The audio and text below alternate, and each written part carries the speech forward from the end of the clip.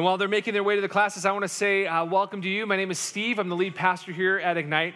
Really happy that you guys could be with us this morning. We have a great morning planned as we open God's Word, and also we get to watch people proclaim their faith and go public with their faith in baptism today. I'm really, really excited. It's an incredible time and wonderful time of encouragement for us all to just watch people get baptized. It's an amazing thing.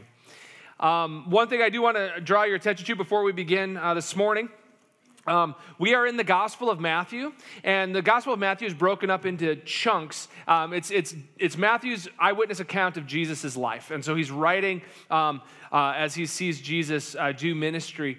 And Matthew is in chunks in chapters 1 through 4 is kind of a section, and now we're in chapters 5 through 7, which is a different section, and that really is called the Sermon on the Mount. We're going to be talking about that, but we have a series handout called the Gospel of Matthew. It's an introduction to the Sermon on the Mount and just kind of some themes that you're going to see throughout it. It's an amazing, amazing resource that our team at Ignite has put together, and so if you would like a copy of that, it's available at our welcome table on the way out. Also, it's available in a digital copy online at our website, so I just wanted to make you aware of that.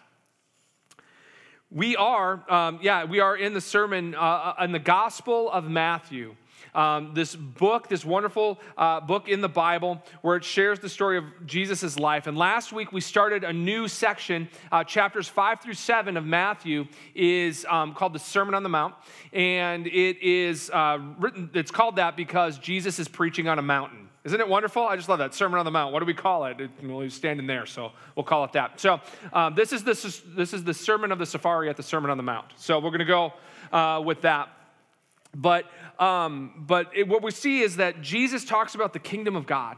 And we're going to see in the kingdom of God is that Jesus' kingdom, which is the kingdom of heaven, it is an upside down kingdom is the way that we would look at it. The things of the world do not really match up with what the kingdom of heaven is like. And anything that is redeemable and good of any authority or government structure or kingdom in this earth has borrowed from the kingdom of heaven. And so last week we saw how people can be blessed even though that they are even though that they might be mourning, even though they might be distraught, even though they might be persecuted, there's blessing that comes with that because God is with us even in the middle of those hard times. And so that's what we talked about last week as he started this wonderful thing, and he brings clarity to a deep truth. And the deep truth, and what we're going to really need to focus on, especially today and in the weeks to come, is we have to remember this. The total life of Jesus totally covers me. The total life of Jesus totally covers me. That's going to be really, really important as we look at things today and over the next few weeks. The total life of Jesus totally covers me. And so we're going to be in the book of Matthew. Surprise, surprise. Chapter 5, starting in verse 17. This is Jesus continuing to speak in his sermon. Jesus says, "Do not think that I have come to abolish the law or the prophets. I have not come to abolish them, but to fulfill them. For truly I say to you, until heaven and earth pass away, not an iota, not a dot will pass from the law until all is accomplished. Therefore, whoever relaxes on one of the least of these commandments and teaches others to do the same will be called least in the kingdom of heaven. But whoever does them and teaches them will be called great in the kingdom of heaven." The law and the prophets, he says, don't think I've come to abolish the law and the prophets. The law and the prophets is really a way to describe the Old Testament. So if you have a Bible, the first 2/3 of your Bible is called the Old Testament. It's the Hebrew Bible. It's everything pointing to Jesus, everything kind of leading towards the culmination of Jesus coming to earth. And so the law and the prophets are really what he's talking about is the Old Testament in that. And what I think was really interesting is Jesus just got done talking about how we're the salt of the earth and the light of the world. Last week, that was like the last sentence. He's like, you are the salt of the earth, you are the light of the world. You're going to go out, you're going to let your light shine, you're going to go and season the world with the good news of Jesus and the kingdom of heaven. You're going to do all these things. And then the next sentence is, don't think I've come to abolish the law or the prophets, which I think is just really interesting. And really got me to thinking about it. And I started to think about like where Jesus is preaching this. And he's preaching this in the northern part of Israel, okay? So he's up in the region of Galilee, which is on the northern part of it. All of Israel at this time is under Roman control, okay? So the Roman Empire has expanded and it is literally oppressing the people of Israel as well as some other nations, but they were being oppressed. They wanted to be their own nation. They didn't want to be under Rome. And here they were under Roman control. And the northern part, Galilee, the northern part of Israel, Galilee is seen as a not desirable place to live or be from. Okay? People, the religious leaders of the day, the religious capital of Israel is in the south, in the city of Jerusalem. Galilee is the wrong side of the tracks, right? It is not a place that you want to be from, right? And I got to think, I'm like, if anybody was going to start a revolt, if anybody was going to be going to start a riot, like these people would be prime candidates, right? Because they're under a government structure that they do not like, and they are looked down upon by the religious leaders of the day. These people are disenfranchised politically and religiously. Okay, if anybody was going to just stir up and go start something, it was probably going to be these guys. Their conditions were not good, which makes it great for a riot. These are the conditions. And Jesus says, don't think I'm going to come to abolish the law or the prophets, which I think is amazing because he's saying, don't lose God in the middle of your circumstances. I know you're all excited about being salt and light, and I know you're all excited about this, and I know you want me to overthrow the Roman government, but what I'm telling you this is I'm not here to abolish the law. I'm not here to throw the law away. I'm not here to undo everything that my Father has done. I'm not here to do that. He has to remind them, and for us as well, you might be in a spot today where you're in dire straits. You might be in a spot today where you do not like the authority structure over you, whether it be at work, at school, politically, whatever. You might be in a place where you're like, I don't like this. I'm not a fan of this. And you might be in a place where you're looked down upon. Maybe you've been looked over. Maybe you've been passed over. Maybe there's just a lot of things going on in your life right now. But I'm here to tell you, don't lose God in the middle of your circumstances. It's so easy for us to say, you know what? This is hard. I prayed. Nothing happened. I'm out. But don't lose God in the middle of the circumstances. Don't throw out God's law and thinking that God's law is bad. I think that's another thing that we like to think about. But the reality is God's law is exceedingly good.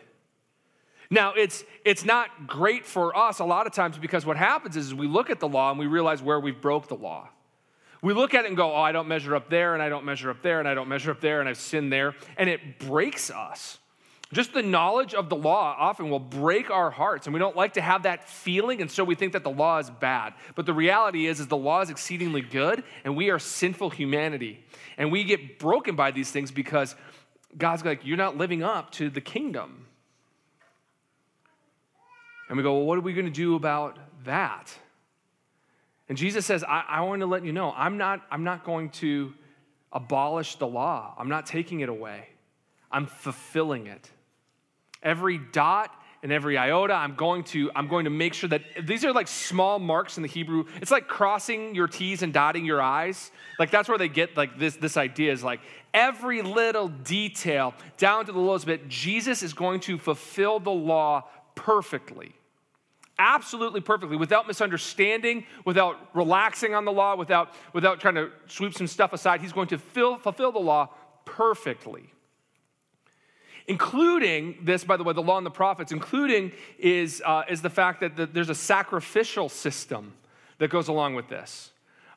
In the book of Leviticus, we see the sacrificial system. You see, the wages of sin is death. When we sin, something dies. And when we sin, something dies. That's the wage of sin. It kills us or it kills people around us and it kills things. And so God put in the system, he says, when you break the law, and rather than you dying, we're going to have a sacrificial system in your place. So you have to make sacrifices to pay for what you've done. You have to make sacrifices to atone for the wrong that you've done. And Jesus is the fulfillment of the sacrificial system.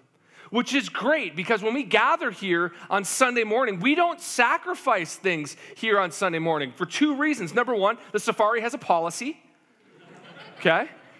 It's in the contract. But more than that, and even better than that, is Jesus is the fulfillment of our sacrifice. We don't have to make sacrifices because Jesus is our sacrifice for us. He sacrificed himself for us. So when he says he's the fulfillment of the law, he not only lives it out, but he also provides the sacrifice necessary to cover you and me. That's an amazing truth. When he says, I'm not here to like pretend like the law didn't exist. I'm here to fulfill it to its maximum. I'm here to show you that the law will be fulfilled in my life. And then he goes on and says something really bold in verse 20. For I tell you, unless your righteousness exceeds that of the scribes and the Pharisees, you will never enter the kingdom of heaven. For I tell you, unless your righteousness exceeds that of the scribes and Pharisees, you will never enter the kingdom of heaven. The scribes and the Pharisees, two different people groups. The scribes are lawyers, students of the law. They copied the law by hand. They knew the law backwards and forwards. They knew everything about the law. The Pharisees were a group of people, group of men that they were religious leaders, and they held sway politically and religiously. Okay, so they held tremendous amounts of influence and power. Okay, the Roman government allowed them to have a sub-government called the Sanhedrin, of which the Pharisees were a part of. And these guys were like really, really into following the rules. Both of these people really, really into following the rules. And so much so that the Pharisees, they would try to define God's commands. They would say, okay, God says this, and now let's make a ring of rules around that so we don't break the law. Right? They were really, really interested in not breaking the law and doing the right thing. And so they would go, God says that we have to observe the Sabbath. That was the Saturday that they do to do no work. And they're like, what does it mean to do no work? And so they decided to spell it out, what it means to do no work. And these guys, I mean, the NFL Rules Committee has nothing on the Pharisees when it comes to trying to explain the law, right? And so they go, what does it mean to rest on the Sabbath? Well, one of the things is like, how many steps can you take in a day before it's work? That was the question that they asked. And they came up with a number, 400. Why? I don't know. I wasn't there, right? But 400 steps before Fitbit, before something counting your steps for you, you had to count your steps, because if you took 401 steps, oh man, then you're breaking the law and then you're sinning against God.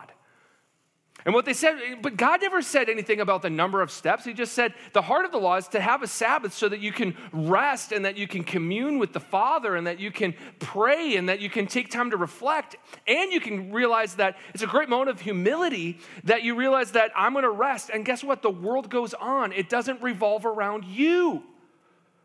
And he says you're going to take that time to realize that we can't live 1 minute without God, but the world will go on without us. And so it's a moment of humility as well. But they made it about steps. And then on top of it, what they would do is they would say that they abandoned the heart of why the Sabbath was there, and they became all about their own man-made rules. It was all about the rules that they made. And if you broke those rules, you were shunned from the community. And so these people were exceedingly doing right things and rule following, but it was rules that they had made, and it wasn't about God. And so we talked about righteousness last week, and the idea of biblical righteousness is, number one, doing the right thing, but two, doing it and having right relationship at the same time. To have the right motives, to have the right attitude, to have the right relationship with the Father. That's what to be righteous is, to have peace with God. And so when we're righteous, we're doing right things, but we're also in a state of being in right relationship. Like, have you ever done anything that was the right thing, but with the wrong motive? Right? Like, anytime you had to apologize if you're under the age of 8? Right? Like, you remember that? Like, now say you're sorry. I'm sorry. Was that because you're like, you know what? I've come to this conclusion that I broke your heart, and I'm brokenhearted over that. I want to reconcile. No, that's not the reason. It's like, I don't want to get grounded. I'm sorry. Don't take away my toys. Can I go play now? Right? That's not the right attitude. That's not being righteous. And what happened was the Pharisees and the scribes were great about following rules, but their heart was far from God. And their hearts didn't love people. And they weren't gracious and merciful. And yet they would do things. They would tithe. They would take the top 10% of everything they had, including their mint and their dill. Like, when was the last time you tied your spice rack? Like, that's what these guys were doing. It's amazing. When you think about like what they're meticulous, and yet their hearts are far from God. And he says, your righteousness has to exceed that of the Pharisees and the scribes, otherwise you will never enter the kingdom of heaven. Now think about this for a second. The qualifications of heaven, the kingdom of heaven, is righteousness. A righteousness that is exceedingly pure. So not only do you have to do everything perfectly, you have to do it with the right attitude and the right motive, all the while maintaining a perfect union with God the Father, never once turning your back on him. And this moment is a very sobering moment. Because if we're honest with ourselves, none of us have fulfilled God's commands perfectly. And even if we could, which we can't, but even if we could, we have to constantly maintain a right relationship with God, never distancing ourselves from him, never turning our back on him, and never once doing it with a bad motive, with completely pure motives. If that is the case, then who can enter the kingdom of heaven? Nobody. There is no possible way for you to enter the kingdom of heaven on your own merit. Zero. You can't do it, and neither can I. And so we're left with this moment, right? Unless there's something more. Unless there's something else that we missed along the way, unless there's something we need to be reminded of in this, and that is Jesus says, I've come to fulfill the law. I've come to fulfill the law. His total life, the total life of Jesus, totally covers me, right? The total life of Jesus totally covers me. If we understand that Jesus lived the life that you and I could not live, and Jesus died the death that you and I should die, but then Jesus raises from the dead to show that he has paid for the sins of humanity in full and yet lives. If the wages of sin is death, Jesus died, but it didn't end there. He rose from the dead. He's paid for all sin in full. And that's great news for us. And as we look at the Sermon on the Mount, as we continue on, and next week and other weeks after that, we're going to see that there are things that Jesus is going to say about the kingdom of heaven that are going to rock us to our core. There are things that are going to smack us in the face. There are things that are unbelievably going to be challenging to us. And I want us to look in deep into the law of God. But while we're looking, don't ever take your eyes off of Jesus. Because if it was all about us maintaining and keeping the rules, we would never get there. But the point of the law was to point us to Jesus, to say, yes, you can't, but Jesus does. And Jesus' death, burial, and resurrection, coupled with his completely sinless life, is enough to cover you and me. That without Jesus, there is no hope. But with Jesus, hope abounds. We will never be in need of hope in Jesus. And by putting our trust in him and walking with him, he gives us his righteousness. He clothes us in his righteousness. He gives it freely to us, something that he earned, something that he's done for us. And he gives it freely to us. Why? Because he loves us. He loves us so much that he would credit his righteous deeds and his sacrifice for us on our behalf and give us right standing with the Father because of what he's done on our behalf. What an amazing God. That Jesus totally rescues us, that the total life of Jesus can totally cover me and can totally cover you. And to receive this beautiful, wonderful gift that Jesus has given us, it's about opening our hearts to him. It's about opening our minds to him. It's about submitting our lives to him. It's about saying, Jesus, I need a Savior. Not just I need help, right? Oh, I kind of got stuck a little bit. Can you give me a hand? No, that's not. We are so buried deep in our sin that we need someone to rescue us, to come and lift the weight of the mire out of our lives and to pull us out and to set our feet upon the rock. We need a rescuer. We need a Savior. And that's what Jesus has done for us. Each and every one of us. In a moment, we're going to have people come down and they're going to share their stories of rescue. They've made a decision to follow Jesus. And part of the decision to follow Jesus is walking out the obedience. He says, now go get baptized. And so we're going to baptize people. And what you're going to see is really on display something that happened in their life. It's an outward expression of what happened internally in a reality, is that when you give your life to Jesus, all your old junk dies. It just dies and gets buried. And so when we baptize people, we put them under the water. It's symbolic of going into the grave. You're just dead. Your old stuff is just gone and buried. And when you rise up out of the water, it's being raised to life. It's being raised to life. To realize that when I gave my life to Jesus, the old Steve was gone and I was raised to be a new creation. I was something different than I was before. And that's what Jesus does for us. He transforms that. It's miraculous and it's amazing. And when people come out of the water, when people repent, in the scriptures it says that there's more rejoicing in heaven over a sinner than repents than the 99, right? And so it's like, when they come out of the water, we get to participate in the reality of what happened in heaven. There was much rejoicing. And so we want to encourage the people who are being baptized today by cheering loudly and rejoicing with them and clapping, because we get to participate and go, I just want you to think of like, when this person gave their life to Jesus, this is kind of what happened. We get to be like a faint expression of the reality. And so just remember that as we hear people's stories of rescue, and as we hear and as we see this on display, and then we get to participate in what was happening the day someone was rescued, when they realized, I cannot enter the kingdom of heaven. I need a Savior. And Jesus gladly did, and he will gladly do that for you. Just open your heart to him today. Let's pray.